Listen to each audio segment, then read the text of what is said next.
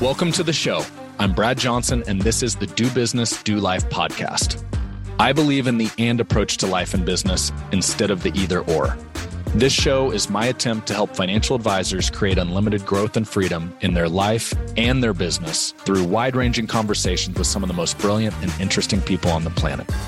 We refer to this mission as DBDL, Doing Business and Doing Life.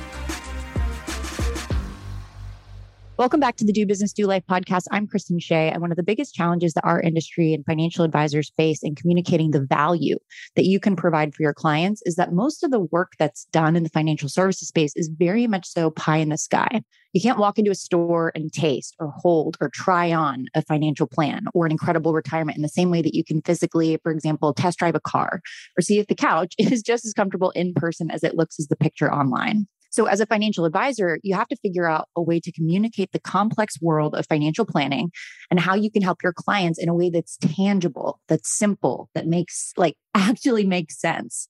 The most effective method of communication, as you're going to learn in today's episode, is through what you see. Okay, 83% of the information brought to our brains for processing comes through the optic nerve. But what do we usually show people?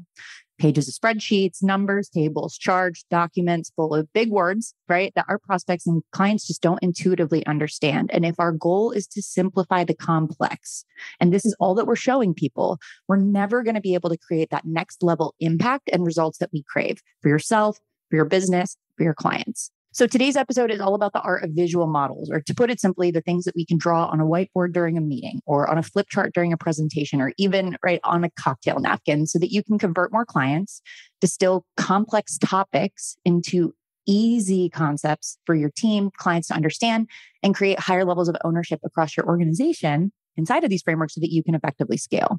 We've got an absolute legend, Simon Bowen, talking to Brad today about how you can do exactly that. Because as we already know, a picture is worth 1,000 words, right? Simon is going to show you drawing draws people in. Simon is Australia's #1 authority on visual-based thinking. In other words, he's a master at using drawings to simplify complex ideas and information. And through his proprietary process, the Models Method, he's helped Fortune 500 companies, heads of government, the military, industry leaders, and countless organizations to accelerate performance. Simon was the #1 requested guest for us to bring back on the show. And per usual, and all the way from Australia, Simon over-delivers. He's going to share several actionable frameworks, including powerful whiteboarding techniques, visual models that help your clients visualize the future that you can help them create, the biggest mistakes advisors and professionals tend to make while trying to simplify the complex, and of course, how you can use these teachings in a way that is duplicatable and therefore scalable because your team can easily replicate the success.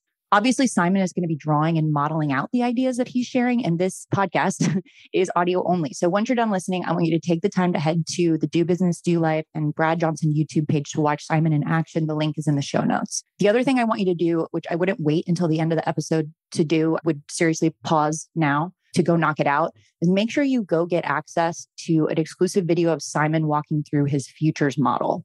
It's from the exclusive archives from the old show. And there's just a never-ending list of success stories around just one model from advisors who have implemented it. And one of our favorites came from an advisor named Morton in Sweden, who used it to close a $10 million account during a virtual meeting at an airport. So to access this video of Simon's future model, if you can add it to your toolkit, literally hit pause, text the number 6, not the word, to 785-800-3235. You're going to get back a response with a link that you could just quickly drop your information and grab it. We're also going to bundle in a cheat sheet from a conversation that Simon had with the Triad community in a private group coaching session with all the tools that he uses to show up like a baller, for lack of a better word, and execute on his models while he's quote unquote whiteboarding during virtual meetings and virtual presentations. So again, text 6, 785-800-3235. The phone number, the DBDL Insider phone number is in the show notes. And I promise you're going to want to refer back to it again and again. And if/when you implement this model and use it inside your business, please share those success stories back with us. It's a pretty incredible framework.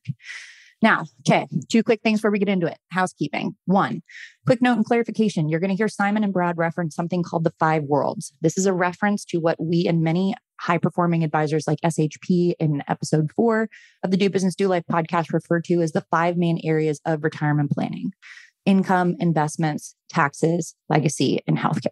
2, we're not asking for a review on this episode in exchange for access to Simon's future model and virtual meeting toolkit. I know we've been doing that in previous episodes, but We would really love your help. Brad did not ask me to do this, so this is going to be a surprise when he hears this, but I know it would mean the world to him if we could help him hit at least 100 reviews by the end of April.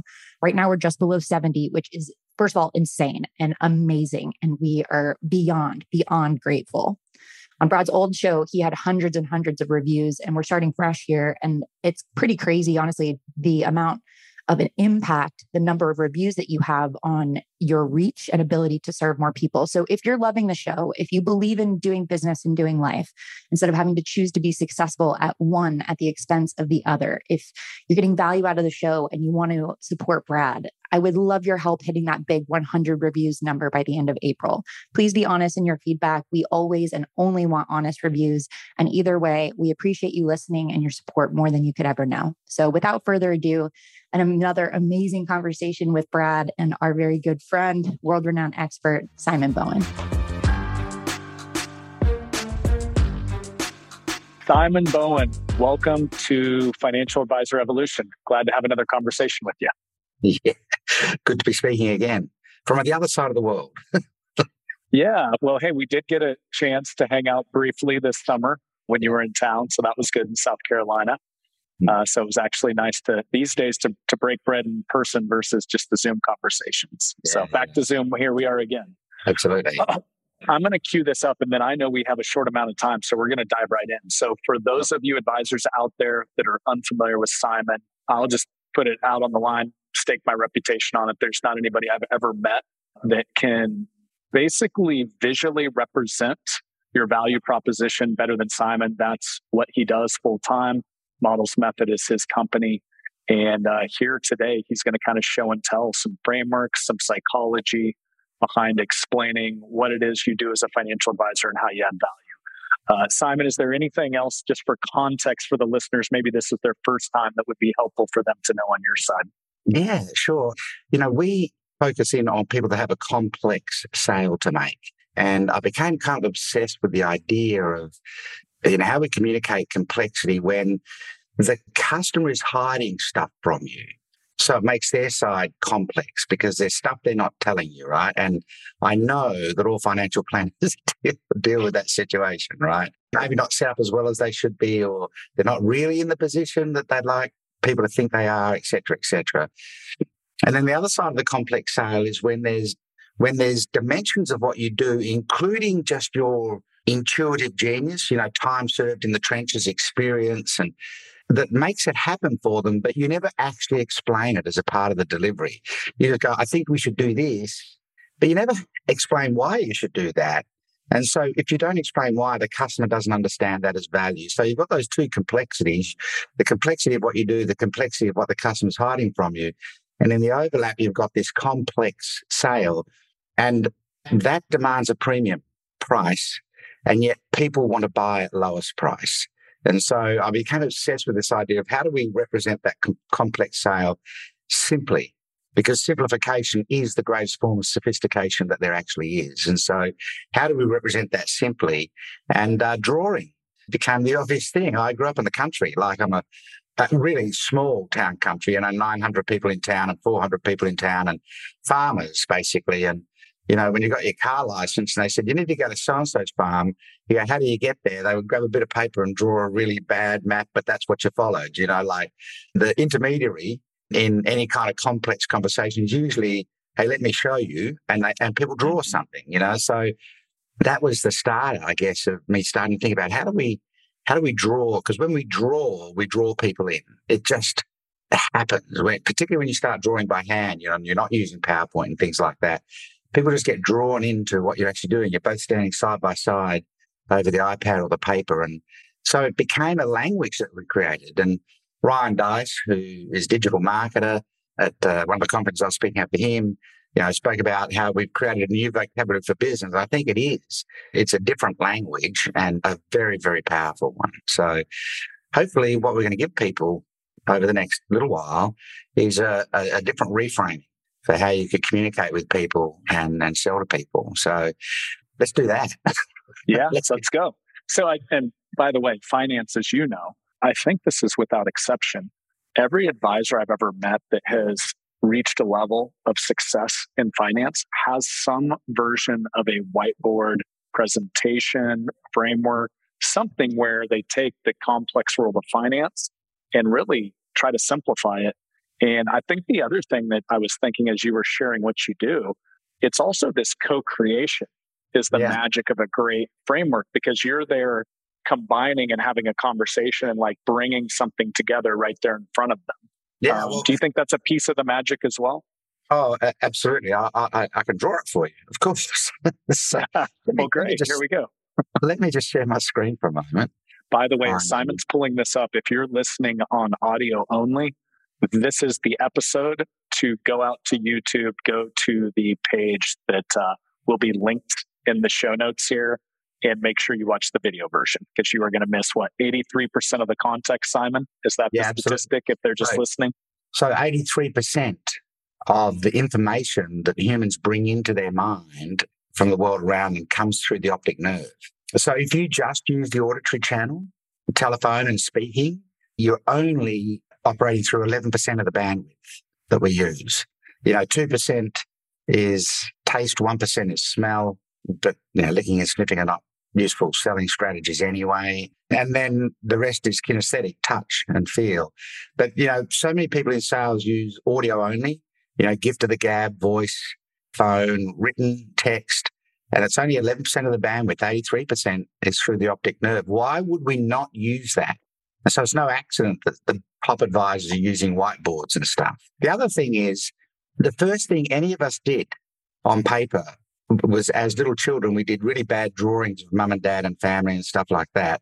And we got enormous emotional reward for those drawings that were treated like they were masterpieces.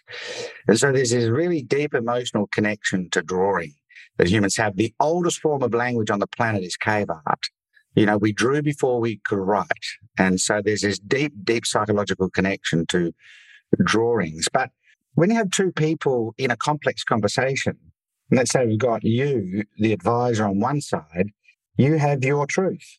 And your truth is, we need to manage these 5 worlds, and we've got to do things in these 5 worlds to make sure they're squared away. And the customer on the other side, over here, who isn't in an ideal spot right now, and if they were, they wouldn't be talking to you. So there's something going on for them, right? And they have their truth. And their truth, they don't care about the 5 worlds. They're interested in their one world, which is actually all about them and the future, their future world. The only reason someone would be speaking to an advisor was because they're worried about their future world. There might be 5 dimensions or 5 storylines in that future world, but they're worried about their future world. So they have their truth. And what we tend to do in verbal only kind of communication is we push our story towards the other person. Here's what you got to do. You got to do this. You got to do that. We've got these 5 worlds. But if 5 worlds is really, just an advisor's way of trying to frame this thing so that people can understand it, I've never heard any client of financial planning talk about 5 worlds until an advisor gives them that language, right? They're just interested in, what's my future look like? That's the only world. Will I have enough money in retirement, right? Is my family going to be protected? What if I get sick or infirm? It's all one thing, which is the future. But when we push something towards somebody, we are all hardwired to push back. It's how the human being survives the world. And so there's this kind of almost conflict. I call it a compete and retreat conversation. We're competing for perspective, and we're pushing and retreating from that conversation. That's the typical sales dialogue that's going on. But what we do in order to manage conflict or difference in perspective and things like that is we put an umpire between the two. So every couple with children understands this to be true, because they're usually the umpire when 2 of their kids are in this compete and retreat tussle, right? But when there's conflict, we usually put a mediator in play. And so the mediator goes to, in every conversation, there's a weaker party. And the weaker party is the one that has less information and has a higher emotional investment. So the person with the least emotional investment in a relationship is in control. And in this case, the client has the higher emotional investment because they're worried about their future. but they don't have all the information. So a good mediator will go to the weaker party and ask them what's going on for them. And then the weaker party might share some of the things they're concerned about. And then a good mediator will go to the party with the information and in the stronger position, and they'll inform them or give them some intel on what the other person's concerned about and thinking about. And then the stronger party can share some insights and go, well, how about this? And then the mediator can share that, but a good mediator will share it by asking more questions and getting them to think more expansively. And so the mediator allows us to gather more intel and share more insights. And when we do that, we elevate the conversation. When we elevate the conversation, we elevate value that goes with the conversation. And this is called the coaching triad. Every coach, every psychologist, every counselor understands the triad, right? We like I triads discovered around here, Simon. So you're Beg your good. pardon? We like triads around here, so you're perfect. Yeah, right on point. It's a great name, right? It's the coaching triad, right? And so what you get is this interesting mix of, it can help discovery on this side and help selling or influencing on the other side. But you can't take a mediator into a sales conversation with you. And so what I discovered was that if we put a model between two people, the model becomes the mediator. And now the person who's leading the conversation, this person, is actually using the model to ask the questions, and the customer shares back into the model and says, well, what about that bit there? And now we've got some intel that says, oh, you're interested in this specific piece. That's good to know. Here's some insights around that specific piece. Here's 3 things that you need to have to make that work. Well, what about that little piece there? How does that work? Oh, interesting intel. Here's 2 things that we do to protect you in there. And so the model becomes the mediator, the value increases. And now, instead of being in a compete and retreat, push-pull conversation, we're side by side working on the model, standing at the whiteboard together. The physical dynamic of the conversations change. We're now side by side working on something between us. And the thing we're working on is a natural mediator because we're drawing their future for them. And when people can visualize their future, everything changes.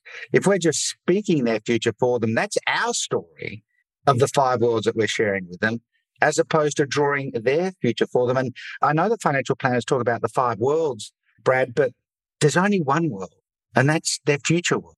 And we talked about this in a previous podcast. You know, the futures model is everybody wants the genius model that we help them build, but actually my favorite model is the futures model. It's just a ridiculously powerful conversation to be having with people because you're talking about their future, their world, and you can talk about 5 different storylines into the future and things like that. But they really only care about their future, and we could draw it again, but we've already done it. Yeah, let's. So for time's sake, Simon, the futures model, I'm going to brag on it so you don't have to. We did have that conversation. It was during COVID. So what a perfect time because everybody was trying to figure out how to communicate via Zoom. And you were kind enough to hop on. And I'll tell you the power of that. I had an advisor in Sweden, of all places, reach out to me on Facebook. And he's like, that model, that one model, that futures model Simon shared. And all he was doing was kind of trying to recreate it off of the video that, you know, the 10-minute conversation where we covered it. And it helped him close a $10 million client. I don't know if I ever told you that story, but that's the power of it. And he said it just simplified everything. This guy was procrastinating and it helped me in a very simple visual way, helped me get him to a decision point. And so we're not going to reshare it today. If you're listening in, Simon's kind enough. We kind of clipped that section out of a prior conversation. Just reply back to however you got this, whether it's a DM on social. We'll make that a deliverable that we'll share out so we can kind of save everybody some time here. So with that being said, there's a couple of takeaways from that conversation, Simon. I love the concept of the model being the mediator and kind of the co-creation that we talked about. A lot of our offices that we coach use kind of a CFP standard plan, which is those 5 worlds you talked about. So if this is your first time tuning in as a listener, income, investments, taxes, healthcare, legacy, estate. Those are kind of the 5 worlds. And I love your concept of they only care about one world, their future world.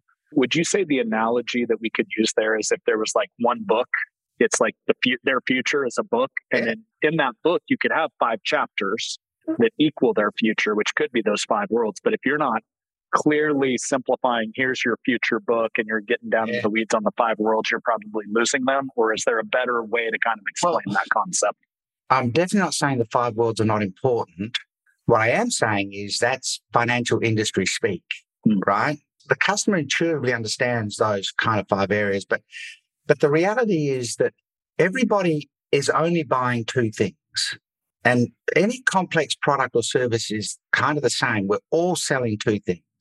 The first thing we're selling is aspiration. And what I mean by that is, whilst not everyone wants to admit this, the reality is everybody wants to win. They want a bigger car and a bigger house than their neighbours.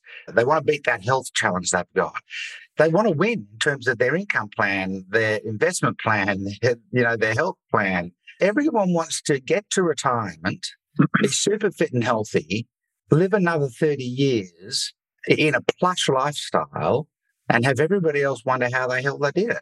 Everybody actually wants to win. So sure, there's 5 storylines, but the truth is the first thing that people want to buy is they want to win. So if I'm a financial planner or in the financial services industry, how do I show people their future? And I'll talk about timeframes in a minute, but how do I show people their future against those 5 storylines, those 5 chapters, as you've said, and what winning looks like in each of those 5 chapters, right?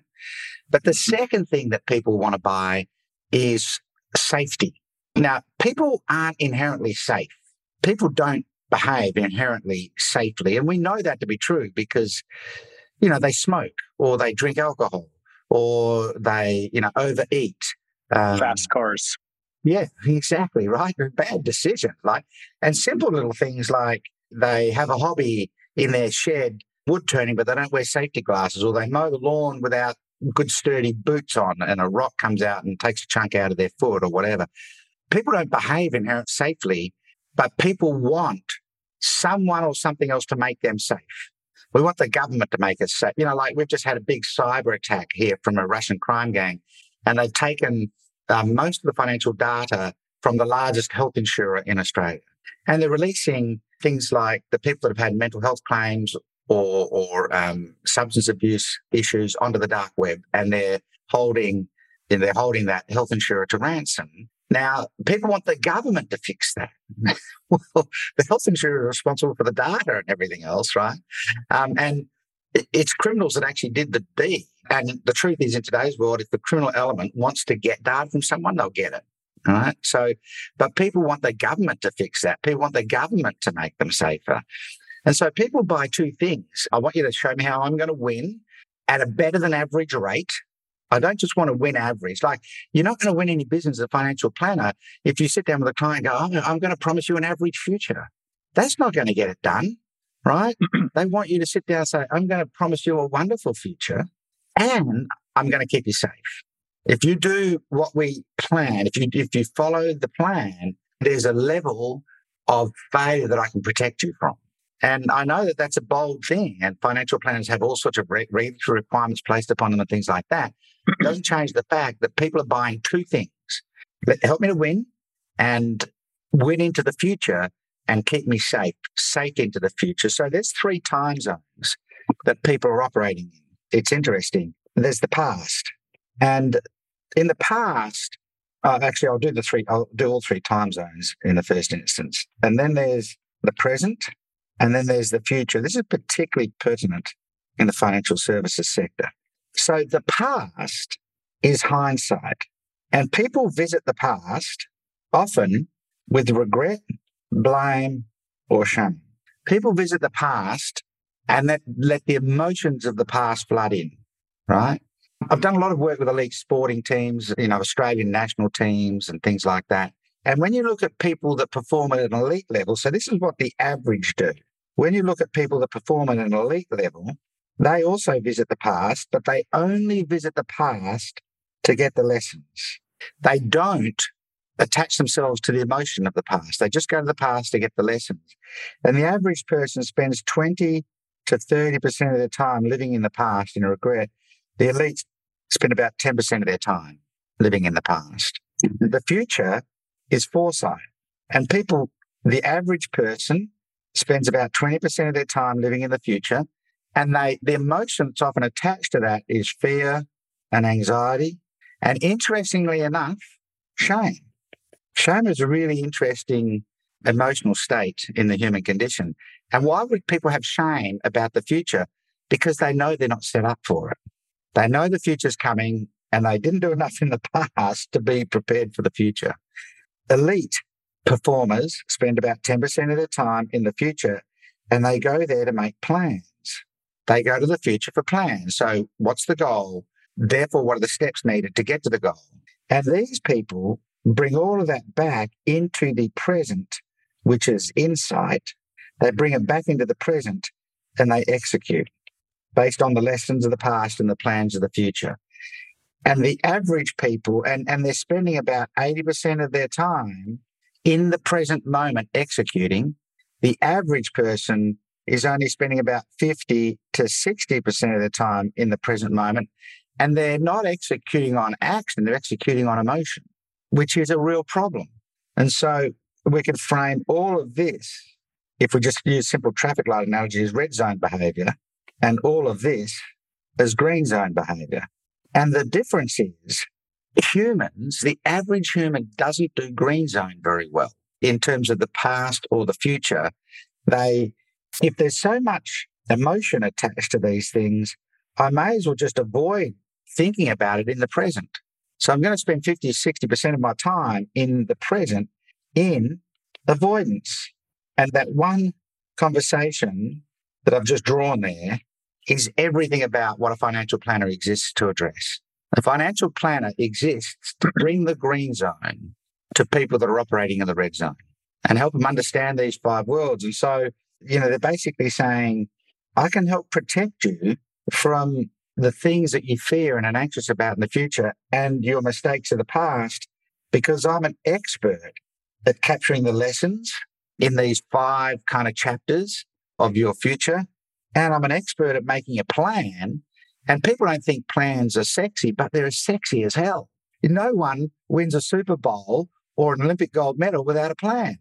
Like, if for a team to win a match, they've got to have a game plan, right? And I think we make the mistake of, we've got to do a plan. Make the plan as sexy as hell, because the plan is what protects them from risk and offers them the chance to win, right? And once again, if people go and watch that little video about the futures model, you can't guarantee someone's end outcome in the future. But a financial planner can guarantee the pathway because they have foresight. And why do they have foresight? Because they have walked that path with hundreds of other people already. And they know what the pathway looks like. They know what the green line, that will make sense to people if they go and watch that little video. The financial planner knows what the green line looks like to get to this wonderful future. And you can guarantee people that if you do these things along that green line, all things being equal, that future will occur. And if it doesn't occur for you, it probably hasn't occurred for anybody because the world fell apart. But if you do these things along the green line, because I have foresight, I've walked that green line before, there's no emotion attached to this, it's a plan. And I've gone back into the past, I've looked at your history. The other thing that you can do is rule a line down this. This is one move in sales that a financial planner can do that will change the nature of the relationship with the client immediately and instantly make them feel safe. Instantly make them feel safe. Rule a line on the past, give them closure on it, and make it not their mistake. It's like financial therapy. It's like therapy. Yeah, honestly. Of course.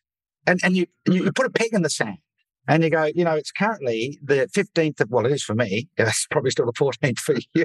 But you have to explain what put a pig in the sand means. That might not be common in the US. Oh, okay. So a peg in the sand rules the line. So we have a lot of beach sports and beach cricket and stuff like that. And you put a peg in the sand, and that's like the finish line. A peg. Yeah, not a pig.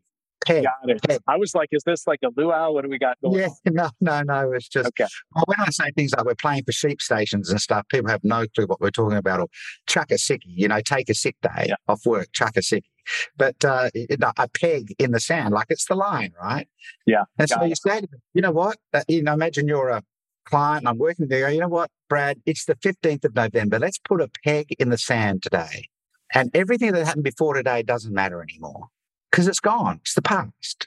And at times when we work together, you'll say to me, yeah, but I didn't put the money aside. I'm going to say it doesn't matter anymore, and you know what? It also wasn't entirely your fault, Brad, because the system is not set up for this to be easy for you. It's actually set up to be quite difficult. And that's why it's important that you have the benefit of foresight. Who's walked the path before you? But you just need to be confident the path is the right one. Let me show you a green line. And do you want that line? Right? And then people need to reference the futures model that we keep talking about. But let me just... Yeah, so for context, here's, I want to distill a couple things you said, because I think this is really key.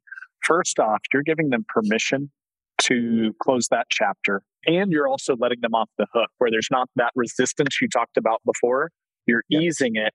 You're letting it go away. You're like, hey, we're not going to blame you for that. Maybe you didn't have the proper coach. Maybe you didn't have the proper plan, education, whatever. And so you're letting that go away, but you can distill the lesson. We can take the lesson from that and bring that forward and now make better decisions going forward. The interesting thing, and I don't want to take us too far off track here, but one of the common themes I see in all of your models, it's progressing forward. Yeah. Like one model you might start with that leads into the next model that kind of gets we call it in our coaching, meet them where they are. Yeah. Right? And so I see the progression in your models. The other thing I see a lot, and this is for the advisors that have done a lot of whiteboarding, because I know that's many of them listening into this conversation. But I also see almost like it's the best analogy I can make. It's like a flower that's blooming.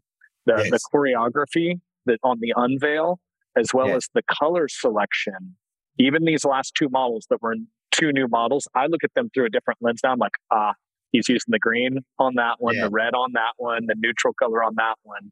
So can we give like just a short little snippet on maybe the why behind some of the choreography, the color usage in your models as well, for those advisors that might be able to apply those lessons to their whiteboarding? Yeah, absolutely. So first of all, if we think about a simple 2x2 matrix, so many people rely on words only. And I'll try and do all of this in the context of a whiteboard. I use red, amber, and green because they're kind of hardwired. Everyone stops on red. Everyone goes on green. No one knows what to do with amber. And so they are hardwired color schemes. So if I want people to make a subconscious, oh, that's bad, that's good, interpretation, I'll often use the red, amber, green or red, orange, green of a traffic light system. I try to keep a lot of symmetry in the models. People don't like things being unbalanced. And so I pay attention to, there's a reason why I've written words only on an angle coming off that corner, because it applies to both sides. I'm going to fan out from that corner. So it's on an angle deliberately. Also for context, I just want to add this because I do know compliance and suitability is going to be listening to this. I think first off, your color choice of red and green applies perfectly to finance. When stocks are down, they're red. When stocks are up, they're green, typically. And then I also just want to hit one thing that we hit earlier about people don't want average as far as their retirement and return. Yeah. I think the beauty of the holistic financial plan, just to circle back, it's those proper steps in the right place where I think so many advisors feel helpless because they can't control the stock market. And you sell on returns and over performance compared to the guy down the street. That's a losing proposition long term, because as Warren Buffett himself says, I can't predict the future of the stock market, right? And so I just want to kind of package that real quick of not average in scope of returns, but average in scope of better planning to have a better, more ideal retirement. And I just, for context, I didn't want to break up the flow there earlier, but I'd assume we're all talking the same language there. Well, here's the other thing. If you draw, the client can interrupt you and you can go down an entirely different pathway. And then you'll come back to exactly where you were and pick it up where you left off, because there's a placeholder waiting there for me. I've got a red quadrant I want to address. I've got a half-finished model. I know I'm going to finish it. I know what it is already, so I'm going to come back to that. But just to pick up on what you're saying and make the point, the futures model that we keep referring to says you're in the present moment, and over X number of years, you're either going to land in this ideal retired or ideal financial world in your future, or this crisis place in your future. And there's two different paths, a red path and a green path. And I won't go into the model, but what I keep talking about and what you've just been talking about is you can't really guarantee the future. But if you're a good financial planner, you should be able to guarantee the pathway to the future. And as long as we go through these gates and shut them behind us, and that's called a plan, as long as we go through these gates and shut them behind us, and if we go through a gate and things are just tapering off a bit, and we make the adjustments to get back onto the green line as we go through, that it won't be a straight line. The truth is it'll go like this. But as long as we end up where we need to end up, and as long as we know we're above that black line, we're on the green line, you can guarantee a pathway. Here are the gates that we walk through across 5 chapters inside your future financial world. And we just need to walk through the gates together. And no one falls off the green line. They just behave their way off the green line. Part of my job is to make sure that you don't make the same mistakes of the past, which, by the way, were not your fault. This kind of education, you were given bad advice or whatever. But what I do need to do is make sure we have a plan that eliminates fear, anxiety, and shame in the future and gives you a better than average result. It's a whole great context. But this whiteboarding thing, Brad, people often use words only. So I see people on whiteboards all the time writing up the words they're saying on the whiteboard. What a waste of time, right? When you use words only, people say, I hear you, but quite frankly, it's just noise. The average adult reading age in Australia and England and the USA is 14. So if you the moment you use any kind of industry jargon, you're losing people. Depending on who you're dealing with, but if you're using college level, university level language, you're losing a percentage of the population. So written and spoken words are only about 11% of the input channel through the auditory channel that people hear. So what we need to do is open up the visual access to the concept that we're talking about. We need to let people see the concept. 83% comes in through the optic nerve. And when we open up that visual access, people say, oh, I see. And what we see is much more interesting than what we hear. One of the stories that I think is most applicable to this, remember that Thai soccer team that got stuck in the cave I do. a few years back? And when I first heard that story, it was just a report read out on the news. There was no visuals or anything. It's just like a youth soccer team's been stuck in a cave in Thailand and the cave is starting to flood and they're worried about how they can get them out. It was just auditory only, right? Words only. And my immediate reaction was, well, you walked in there, walk out before the flood comes. I don't get it, right? And then we all started seeing the graphics of the cave and how, and I'm thinking, why did you even go in there in the first place? Right. But now, okay, this is a real problem, right? It's what we see is much more interesting than what we hear. But then we also need to give people this second component, which I think is the most critical thing about a model. The visual access is important, but we need to give people structural access. The human brain is a meaning-making machine, and it needs to take pieces of something and put them together to make sense of them. And when we give people structural access, which is what I'm doing at the moment by drawing this model for everybody, when we give people structural access, they go, I get it, and this is believable. So because I am explaining this whole idea right now in the form of a model, it's far more believable than if I was just talking. And by the way, if I was just speaking at the moment, I already would have lost everybody. But if they follow the visual, this thing makes sense. And so we get up into this green quadrant up here where people say, I see, I get it. That is desirable. I want that. And so that might be the end of the story. But if we view these two scales as performance scales, so 1 to 10, and we perform at 8 or above in terms of giving people structural access, and we perform at 8 or above in terms of giving people visual access, we open up this super green quadrant up in the top right corner that no one really realizes exists. But this is the field of elite performance. Elite performance is 80 or 90% or above. No one would be happy going to a neurosurgeon for surgery and have the neurosurgeon say, I'm going to give it my best shot to do an average job here. It's just like, you want the neurosurgeon to be like, what marks did you get at uni? I got a solid 70%. That's not the dude you want to have. Like, you want the guy that got 90s, right? Or dentist. I'm going to give it my best shot to not hurt you. No, I want some certainty. And so when we perform at 8 or above, desirable becomes buyable. And the thing that shoves it into that 8 and above is performance, what we call choreography, how you walk through the story, how you unpack it, the pathway. So there's 4 components to great choreography. There's the entry into the choreography. So I said something right at the start of this that was my entry into the choreography. You know, if you think about this, it's kind of like a simple 2x2 matrix. That was deliberately chosen. It's like a simple 2x2 matrix.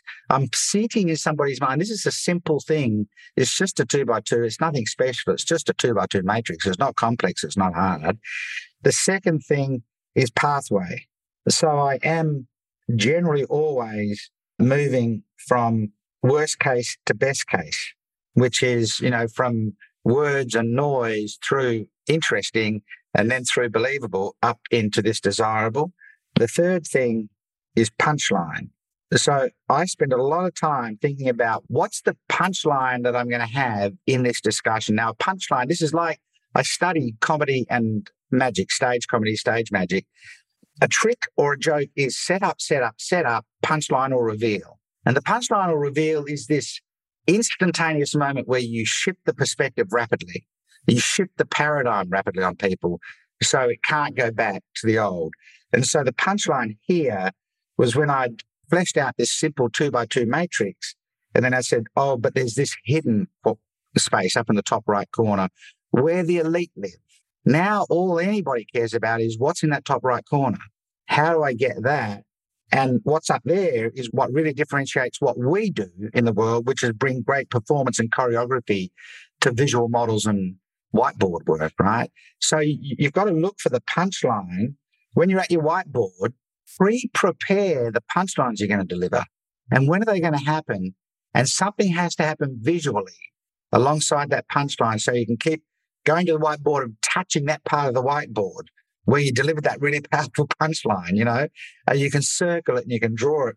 And then the fourth thing is the exit out of the model or the exit out of the whiteboard discussion. That discussion needs to lead to something else. Whereas a lot of people will get up to a whiteboard, they do the thing on the whiteboard, and then they just sit back down at the table again and keep going with the meeting, as opposed to, let's take all of that off the whiteboard and distill it into a conversation and bring it back to the table, right? So the reason I went through that with you on the whiteboard was so that we could look at this thing right now. It's important. So this entry, pathway, punchline, exit, which is transition into the next thing. And every step should tell a story, and that story should make them safer with you than they would be without you. You know, I've shared, you and I have spent a lot of time together, so you're familiar with the idea of buyer safety. The customer needs to be safer with you at every step of the process than they would be without you, because that's the only thing that insulates them against the mistakes of the past. They're buying, every sale is an insurance policy.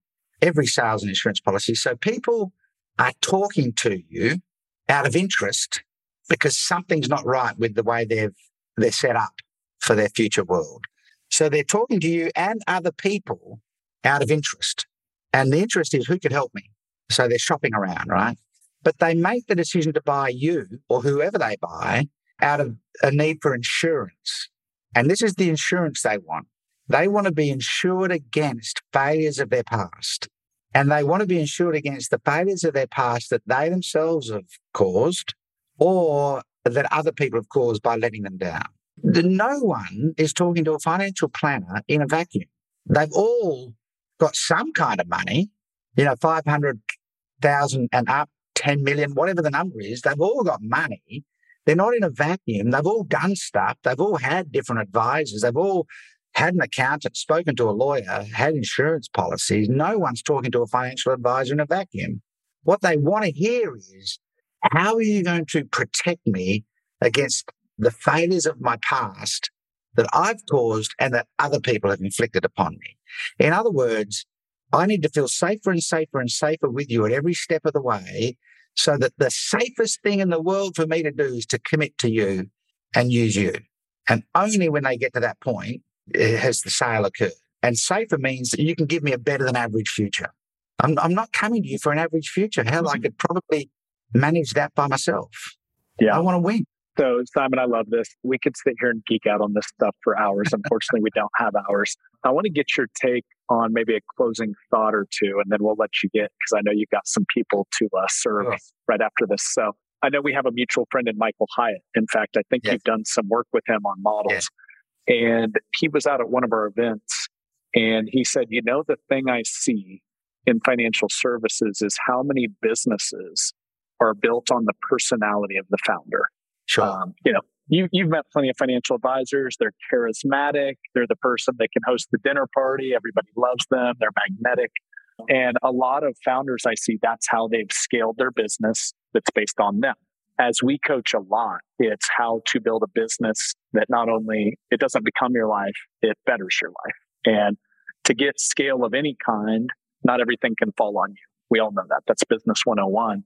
So I'm curious your take on models and basically being able to distill this wisdom out of maybe a very charismatic founder that has that magnetic personality that maybe they're 60 years old. They've been doing this for 30 years, but now they've got the next guy in line, the young 25, 30-year-old go-getter.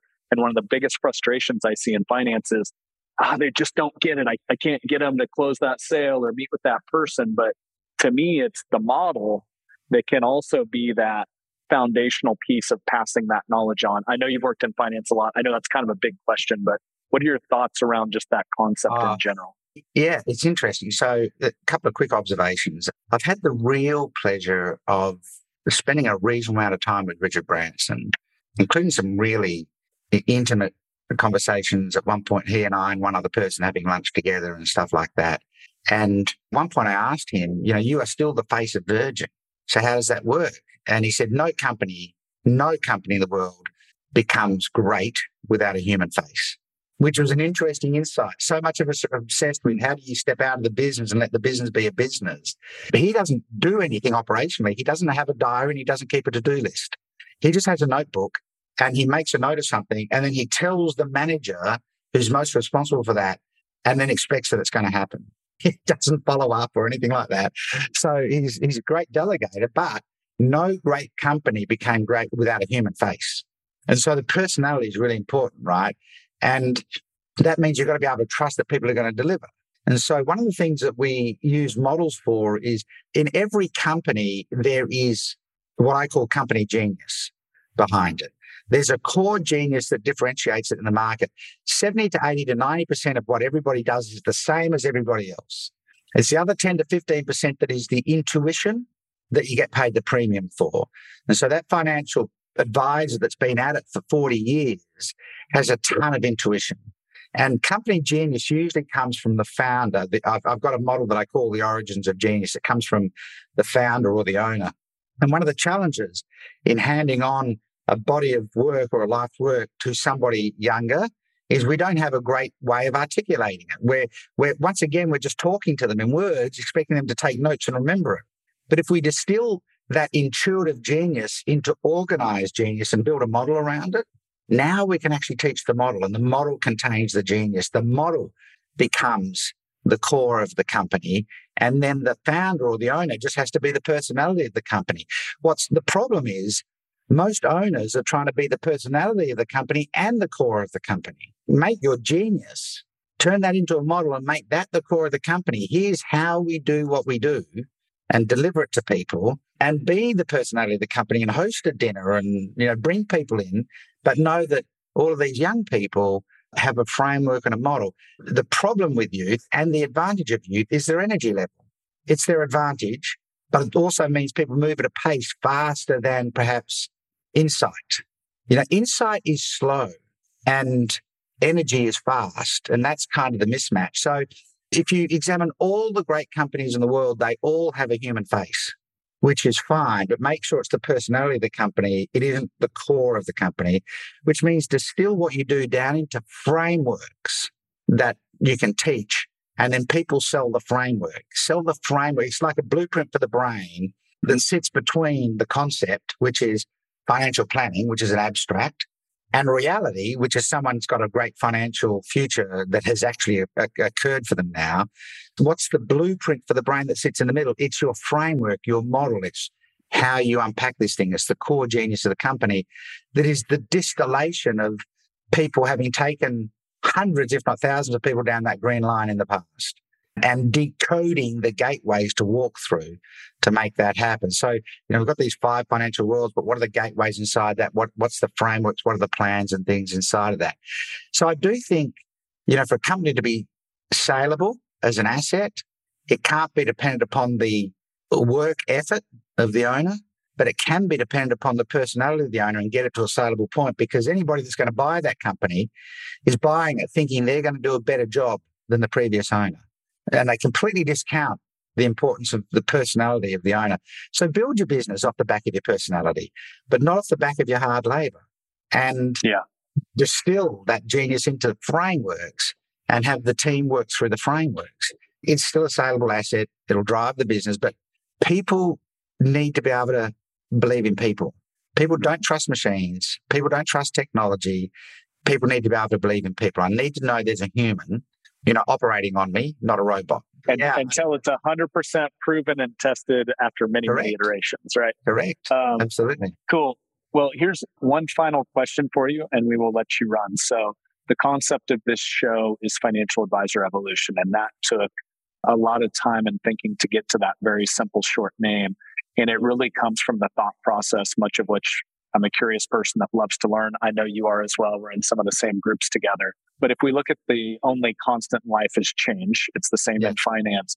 What is the one thing, and maybe sit yourself in the consumer side now, what is the one thing that you believe needs to evolve in the world of finance or the world of financial advising, if you were going to share that to all the advisors out there? Here's how it is today. Here's where it should be or where it needs to evolve. Something needs to change. Yeah. And look, from a consumer perspective, so this is an ideal, and whether or not it could happen is another question.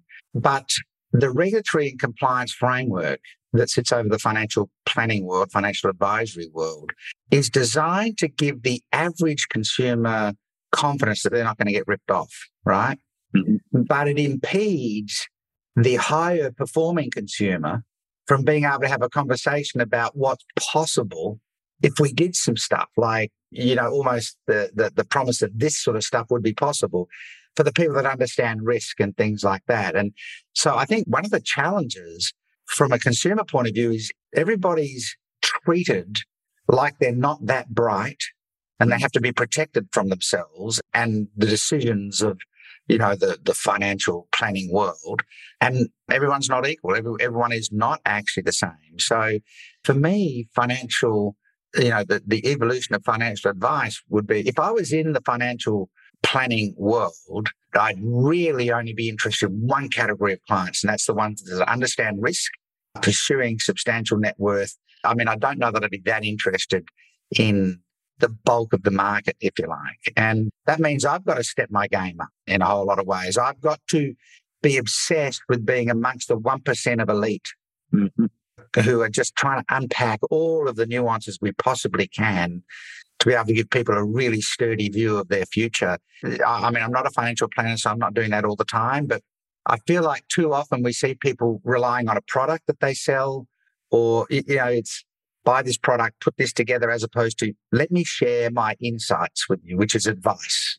Basically, let me share the benefit of experience with you. And I actually want the old guy who's done this a million times, but has done it 10 or 15 different ways that have all worked a million times and is constantly, I want the innovative old guy. That's an interesting flavor to pursue. How do I have this tonality of the innovative old guy who's got all the water under the bridge, but is constantly innovating, right? For the top 1%. I might only be 30 years old, but how do I have this tonality of the innovative old guy?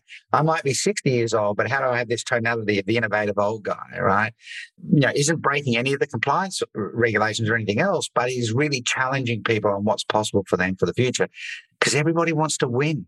They want a better than average result, and they want to be protected. So it's kind of a rambling answer from an uninformed point of view. But if I was a consumer, that's the person I want to meet. I want to meet the person that goes, it's okay. It's okay. I got this. And we're going to do some stuff that other people don't do, but I know works. And let me show you the evidence of that. And this is the pathway we're going to go on. And you're going to do better than most. That's a bold claim delivered so subtly and so carefully, but that's the person I want to meet, right? Well, I think the beauty of a great, well thought out plan, as you were drawing that futures model earlier that kind of zigged and zagged, it's kind of like GPS. You think about it, you want to get from point A to point B in the most efficient way possible. Well, guess what? If you're driving through the heart of LA, it's not going to be the route you thought. You're going to get some redirects and things like that, but you're still going to get there. And it never is. And so I love that kind of final thought. And I also think what's interesting, what I also heard from you is a more personalized experience, not a generic experience that oftentimes I do think you probably want some financial advisors over it because you're like compliance suitability kind of waters things down. Yeah. It also has to protect us as well. And so it's this fine line and this balance. But I do love your concept of more personalized advice suited to the individual. Yeah. The compliance framework is really, really important, right? Mm-hmm. But it's my future we're talking about. Mm-hmm. So I want someone who's... Well, and by the way, compliance and suitability is going to love the idea of more personalized, specific advice to that individual because that's what they're trying to do. It's an interesting world we live in where that's constantly evolving. So, well, Simon, thank you so much. As always, man, you over-delivered. I knew you would. Excited to get this out to the world. And Triad Home Office, you're always welcome. You know this. So next time you make a trip to the States, you let us know and we'll host you. All right. All right. All right, thanks, my man. Appreciate it. Bye-bye.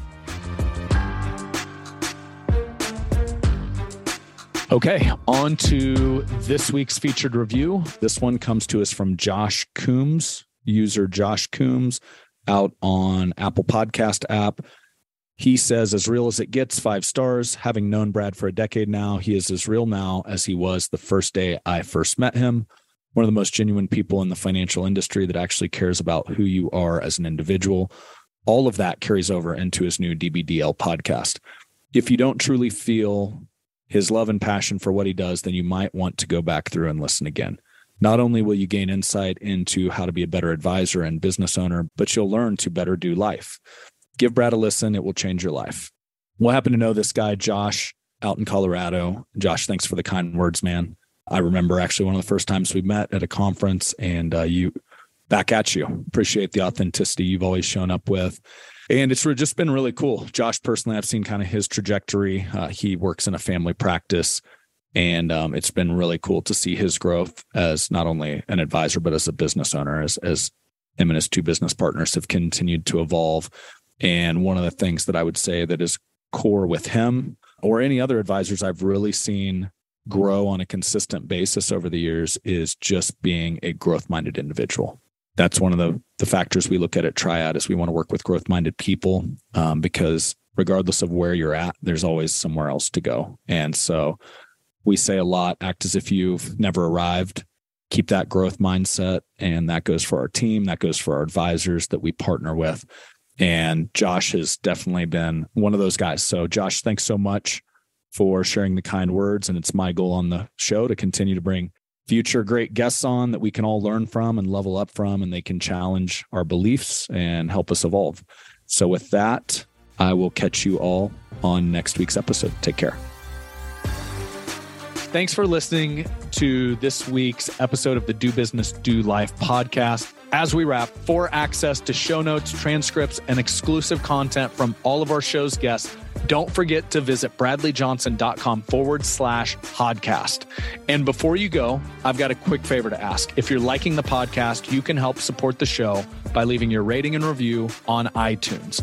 Not only do we read every single comment, but this will help the show rank and get discovered by new listeners and other financial advisors out there that can benefit from the show. Trust me, it really does help.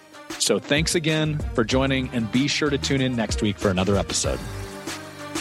These conversations are intended to provide financial advisors with ideas, strategies, concepts, and tools that could be incorporated into their advisory practice. Advisors are ultimately responsible for ensuring implementation of anything discussed is in accordance with any and all regulatory and compliance responsibilities and obligations.